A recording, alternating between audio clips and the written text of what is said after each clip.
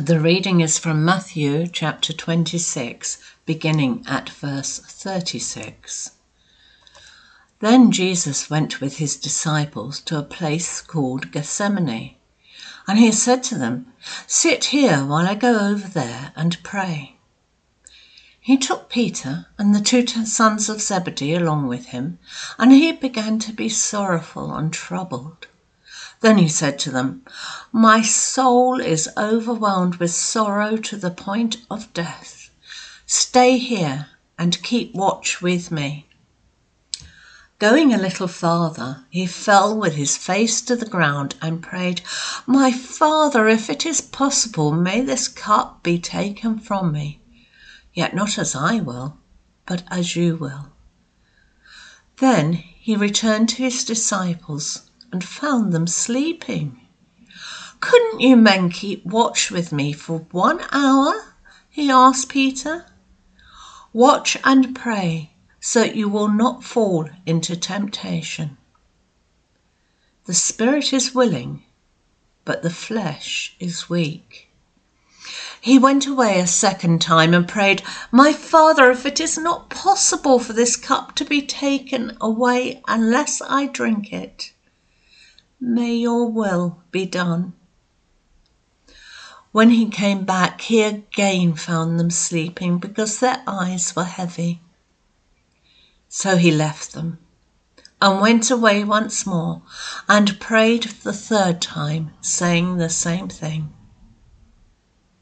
Then he returned to the disciples and said to them, "Are you still sleeping and resting? Look, the hour has come, and the Son of Man is delivered into the hands of sinners. Rise, let us go. Here comes my betrayer." This is the word of the Lord. Let's pray together before we start.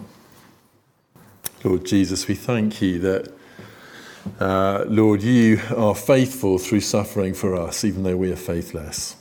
And Lord, I thank you, Lord, that it's not out of our strength that you work, but out of our weakness. So, Lord, I thank you for those amongst us, Lord, who are faithful through suffering in your power, and Lord, who encourage us through their neediness and dependence on you to do just that. Lord, I need your help now, so I pray, Lord, that you would help me as I speak words from your word. Amen. So the question, listen, hang on, what are we doing? We're seeing, first of all, Jesus is faithful through suffering. That's what we've been thinking about. Last week, we saw how God is faithful through suffering. He's the massive God that hangs on to us when we're sad, living in a broken world. This time we're thinking about how Jesus is faithful through suffering for the faithless. What I want is for you not to be afraid. That's my prayer. Not to be afraid. I want you to know there's nothing you can do when you're suffering that will stop Jesus loving you. And there's nothing that anyone else can do that you see who is suffering. There's nothing they can do that can stop Jesus loving them. So why do you want to listen to this passage here? It's the word of God, but also it gives you the confidence that no matter what you've thought or said or done in suffering, none of those stops God fighting for you. None of those stop God fighting for you. Because that is the danger, isn't it? There's a question for you. What kind of things do people do that make us not like them? What kind of things do people do that make us not like them, particularly in a stressful situation? Anyone got one at home? Have a chat with the person next to you, you get 2 minutes. What sort of things do people, you get a minute actually, what sort of things do people do that stop you from liking them? Go and have a chat with the person next to you. It's probably someone who's done something this morning. You know, they bang their coffee cup, they chew with their mouth open. What have you got?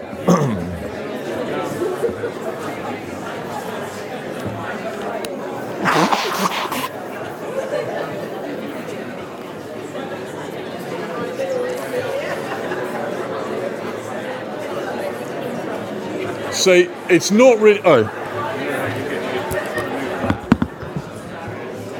so it's not really surprising that you've got plenty to talk about.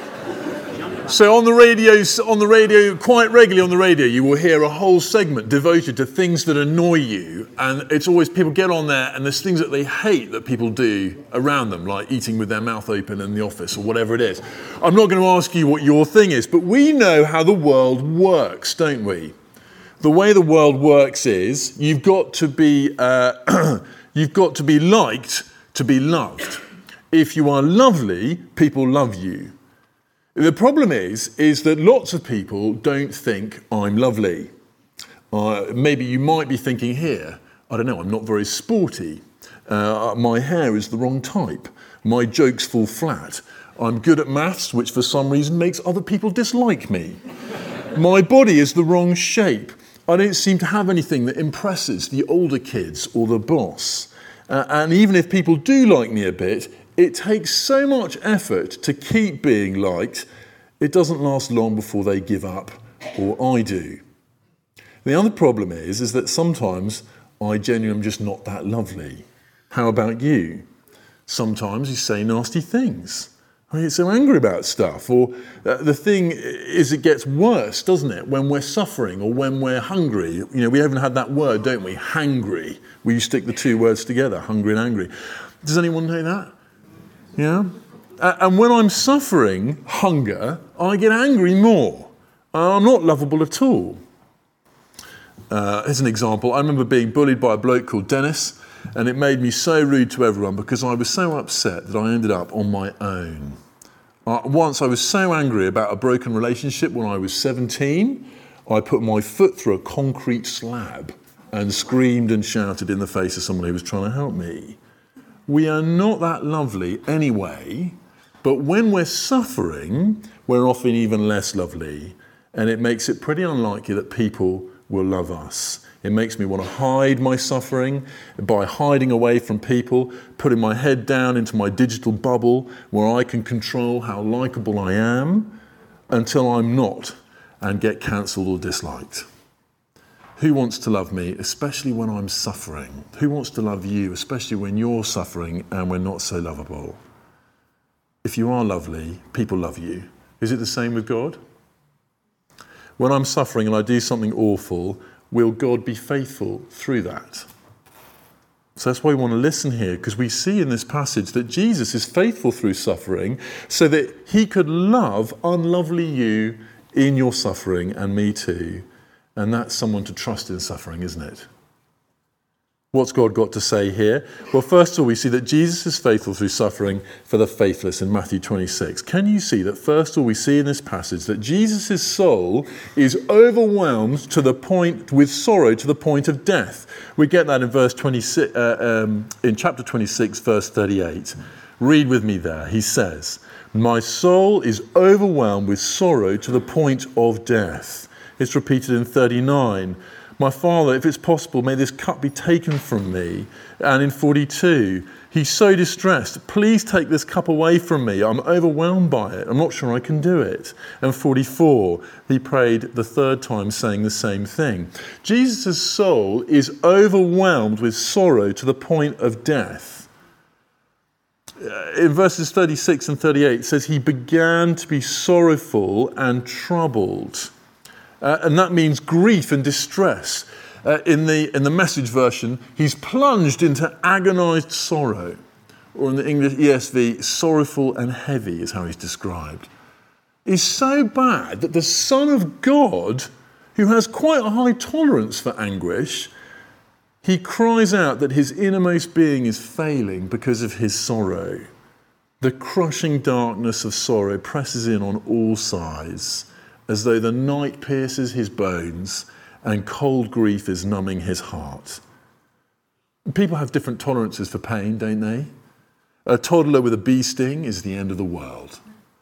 You know, a man, it's a mild inconvenience, maybe. If you're a woman, you've got massive pain tolerance, way, way above that, haven't you? If you're a superhero, you've got to try very hard to get an ouch out of a superhero, haven't you? But what about the Son of God? What kind of sorrow and anguish would bring him to his knees? The verse 29 is so great. is this horrifying sorrow. It causes even the Son of God's knees to buckle and for him to fall on his face. Jesus knows what is coming, his death on the cross. He's all alone. You know, there's that film, isn't there, about Jesus going to the cross, The Passion of Christ. I still haven't watched that because the shame and the violence and the hatred and the physical agony are actually too much for me. I can't look at it. My will is overcome simply by a bunch of actors and pictures. No wonder that Jesus' soul is overcome by sorrows. He looks at the reality of the cross squarely on and prepares to be put on that cross. It's really rubbed in verses 39, isn't it? Where, please take this from me. I don't want to do it. And 42 and 44, it's repeated. He's begging for God to take this death away from him. He's pleading. But also, at the same time, did you notice, each time he's doing what God is asking of him. In verse 39, how does he finish? Yet not as I will, but as you will. Verse 42, yet may your will be done at the end of verse 42, and the same thing at the end of verse 44. Jesus' soul is overwhelmed with sorrow to the point of death, but he is faithful to the will of God the Father. We know he is because in the next chapter he's crucified. Jesus is faithful through suffering, isn't he? Now, what do you think the worst part of that suffering is for Jesus as he goes to the cross? You know, I thank the Lord that I will never know the suffering like this. Thank you, Lord, that Jesus can talk to me about suffering because he knows what it's like. He's an expert on experiencing suffering because the worst, it's just awful going to the cross just physically. But actually, what he's going through is taking that wrath of God for us at the same time. There's a physical and a spiritual element. Now, what we're supposed to do with this passage is it's set up to provide a contrast for us. We're supposed to compare. So do you see how it's interweaved with what the disciples are doing? Do you see that? There's sort of three stages. Well, let's have a look at the disciples. The disciples are overwhelmed by sleep. In verses 40 and 43 and 45. Do you see that? Then verse 40, he returned to the disciples and found them sleeping. Couldn't you men keep watch with me for 1 hour? And then verse 43, is it the next one? When he came back, he again found them sleeping because their eyes were heavy. And verse 45, then he returned to the disciples and said to them, are you still sleeping and resting? They are faithless to the will of Jesus, aren't they? And the contrast here between Jesus and the disciples is their faithlessness and Jesus' faithfulness through suffering. Jesus needs to obey the will of the Father to die on the cross. The disciples need to obey the will of Jesus just to stay awake and keep watch. And they can't even do that. The problem is they are tired. Their flesh and their body needs to rest. They need sleep. It's maybe the mildest suffering you can think of, isn't it? And yet they can't obey him. They disobey him, they abandon him, they let him down personally and in the time of Jesus' greatest need. And so it's no surprise to Jesus when you and I let him down when we're suffering. He's seen it here, hasn't he? When life hurts, how might you and I want to disobey God? I don't know what you've got. When life hurts, how might you want to disobey God? I don't know what it is, self-medicating with too much drink or substance or pornography, or maybe it's that we've got an excuse to be cross with other people and be rude to them. Maybe we justify the bad purchase or something because, well, we need it. Jesus knows that we are weak and we can't endure much. And so when we get that stuff wrong, he knows we are not good at doing what he says when we hurt and that we get it wrong, especially when we're tired or hurting. And does that mean he abandons us, like the world abandons us, like we abandon him? Is it that unlovely are unloved by Jesus? And the answer is no, isn't it? Because here Jesus drinks their cup of suffering. The cup of God's wrath that he's being asked to remove. Do you see that? He says, where is it? In verse 39, my Father, if it is possible, may this cup be taken from me. It's a weird thing, isn't it? But he's referring to something in Jeremiah, which is the cup of God's wrath. Here's Jeremiah 25, verse 13. This is what the Lord, the God of Israel, said to me. Take from my hand this cup filled with the wine of my wrath, and make all the nations to whom I send you drink it. That cup is filled with all the judgment that all the sin in the world deserves. Our sin, each one of our sin, the sin out there in the world. It's a cup filled with all the judgment our disobedience of God deserves. It's horrific. That's why that illustration is such a great illustration, isn't it? Because you get to see it for one person, but imagine it for all people, for all time. How big and how awful would that be? And yet what Jesus is doing when he dies on the cross is he is drinking that cup for you and for I and for whoever will put their trust in him. Whether it's impatience and anger, murderous thoughts, the porn, the drink, the substance abuse, the lack of love, he is drinking all that down for us. See, the disciples are hopeless, aren't they? They can't do what God says when they're sleepy, and they're definitely not going to be able to do what God says when real suffering comes. But Jesus drinks down the punishment that they deserve anyway, doesn't he? When he goes to the cross, he's dying for them and the mistakes they made in this passage. Why does he do that? Because of his great love for them and his obedience to God the Father, his faithfulness. Jesus was faithful through suffering, so the faithless disciples could be his to love when they are hurting. Jesus is faithful through suffering, even for those who aren't faithful to him back. What does that mean? Don't be afraid. Faithless one, you are forgiven. When life hurts and it's hard to do what God says, we say, it hurts, Jesus, I don't want to pray. I don't want to read your word. I hate you. I want to be angry at people. I want to make other people hurt too. What does Jesus do when we are unlovely like that? He loves us. He drinks the punishment we deserve. He has made us his so he can love us through that suffering, so he can love us when suffering makes us unlovely. He sticks with us even when we don't stick with him. Here's a bit from Romans chapter 3. What if some are unfaithful? Will their unfaithfulness nullify God's faithfulness? Not at all. Here's 2 Timothy 2. If we are faithless, he remains faithless, for he cannot disown himself. And so we're in a situation where someone's got ahead of me there. Where we are like this. Here is your Jesus who's beckoning. Let's put a little J on I don't know. I haven't really thought that through. There's Jesus there. When it's hurting, we are absolutely pegging it the other direction, aren't we? Yeah, that's not that great. Let's point that way. Okay? We're doing that, aren't we? And it's sad, we are going this way only. Jesus looking after us. We think we can get away, but we can't, because we are connected by the Holy Spirit of God, like a bungee jump. A bungee jump like a bungee rope.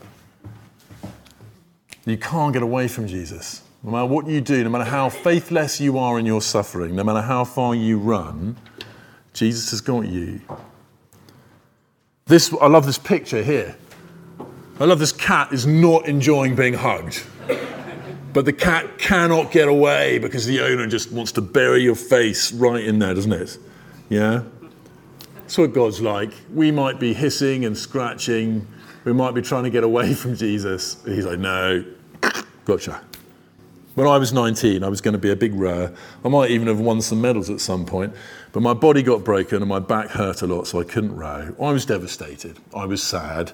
I was angry. I was lonely without my crewmates. I was missing out. Sometimes I was depressed. Life hurt. I hung around my parents' house for months on end sulking, while they took me to doctors and paid for operations to try and make it right. I remember being so cross and angry one day, I shouted in my mum's face and just slammed the door in her face. It was unlovely and it was ungrateful. But Mum just gave me a hug and said, nothing you can do can stop me from loving you. Can't stop me from being your mum. That's what Jesus is like. We know that because we see him being faithful through suffering in this passage for people who are faithless like you and I, no matter how unlovely you or I are in suffering. just lost my page. So give me a second.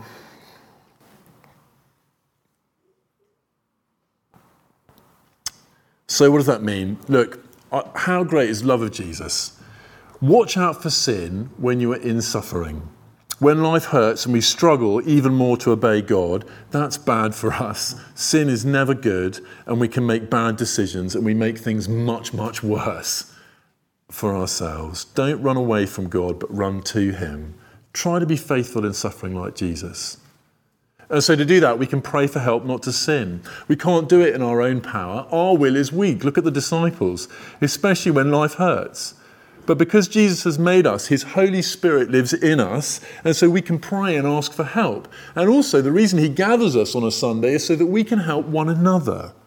And so it's right that we have someone that sits at the front for prayer when we need help, when we're suffering. Jesus loves to answer prayer and help us because he loves us. But also when suffering comes, we want to suffer together. Disciples here, they should have watched out for each other, shouldn't they? It's difficult to be faithful to people who are suffering when they lash out, like me with my mum. But we want to be like Jesus, who doesn't actually mind, but is faithful through suffering instead. So don't run away from those who are suffering, even though they make you want to run away, they make you want to cry. Just be there, pointing them to Jesus, gently helping them to make good decisions. Don't be surprised when they make bad ones. Love your brothers and sisters in Christ, even when suffering makes them unlovable. And that's what's great about Christians Against Poverty. Can you hear Ian and the team as they just faithfully go back to people who are just lashing out at them? That is showing something of Jesus' faithfulness, isn't it? You can be a part of that. But also remember, there's nothing you can do to stop Jesus loving you in your suffering. When suffering comes, you will get it wrong. You'll disobey God, you'll be ashamed, you'll feel guilty, you'll feel like suffering on suffering. But remember, Jesus was faithful through suffering for his faithful disciples, and like you and me, he drank my cup of wrath so I could be his. He wanted to love me that badly, and so nothing that you can do can be worse than that. If drinking my cup of wrath didn't put him off, nothing I can do today will. So we can say, sorry, Jesus, thank you, you are still there, loving this unlovely me. When it hurts, I want answers about why things happen, don't we? We don't always get those answers, but most of all, I want to know the person who is with me is going to be faithful and is going to be with me forever. And that means they will take care of me. Jesus is like that, isn't he? We serve the only God with scars. He knows what suffering is like. And Jesus got those scars because he loved you and I so much. What person could there be better to trust with our suffering than someone who knows what it is to suffer and loves me so much that they were faithful through that suffering for me? He chose to be faithful through suffering for faithless me so that he could take care of me, even when I don't care about him. What a brilliant God. Let's pray. Lord Jesus, we thank you that you were faithful to your Father's commands and you drank that cup of wrath that I deserve, that we deserve. And Lord, that you had that written down for us so that we might see so clearly how you were faithful through suffering. There is no greater suffering that you can experience than what you've already done, that we can inflict on you in our pain than you've already taken. And so we know you'll be with us, even when we are unlovely. And we bless you and we praise you and pray, Lord, that you'd help us to encourage one another with that. Amen. We're going to listen to a song now, just to meditate. It's not in our usual tradition. It's a nice song, though. Your words should come up here. If you're at home or in hospital and watching online, I'm sorry you won't be able to hear the song, but there should be a link in the description that you can click on so that you can listen to the song as well. It talks happily about how we want to trust Jesus, both in the valleys of life, when we're in the pit, but also when we're on top of the mountains. So why not just have a think and reflect on this God who is faithful with us, whether we're in highs or whether we're in lows. That should come up on here.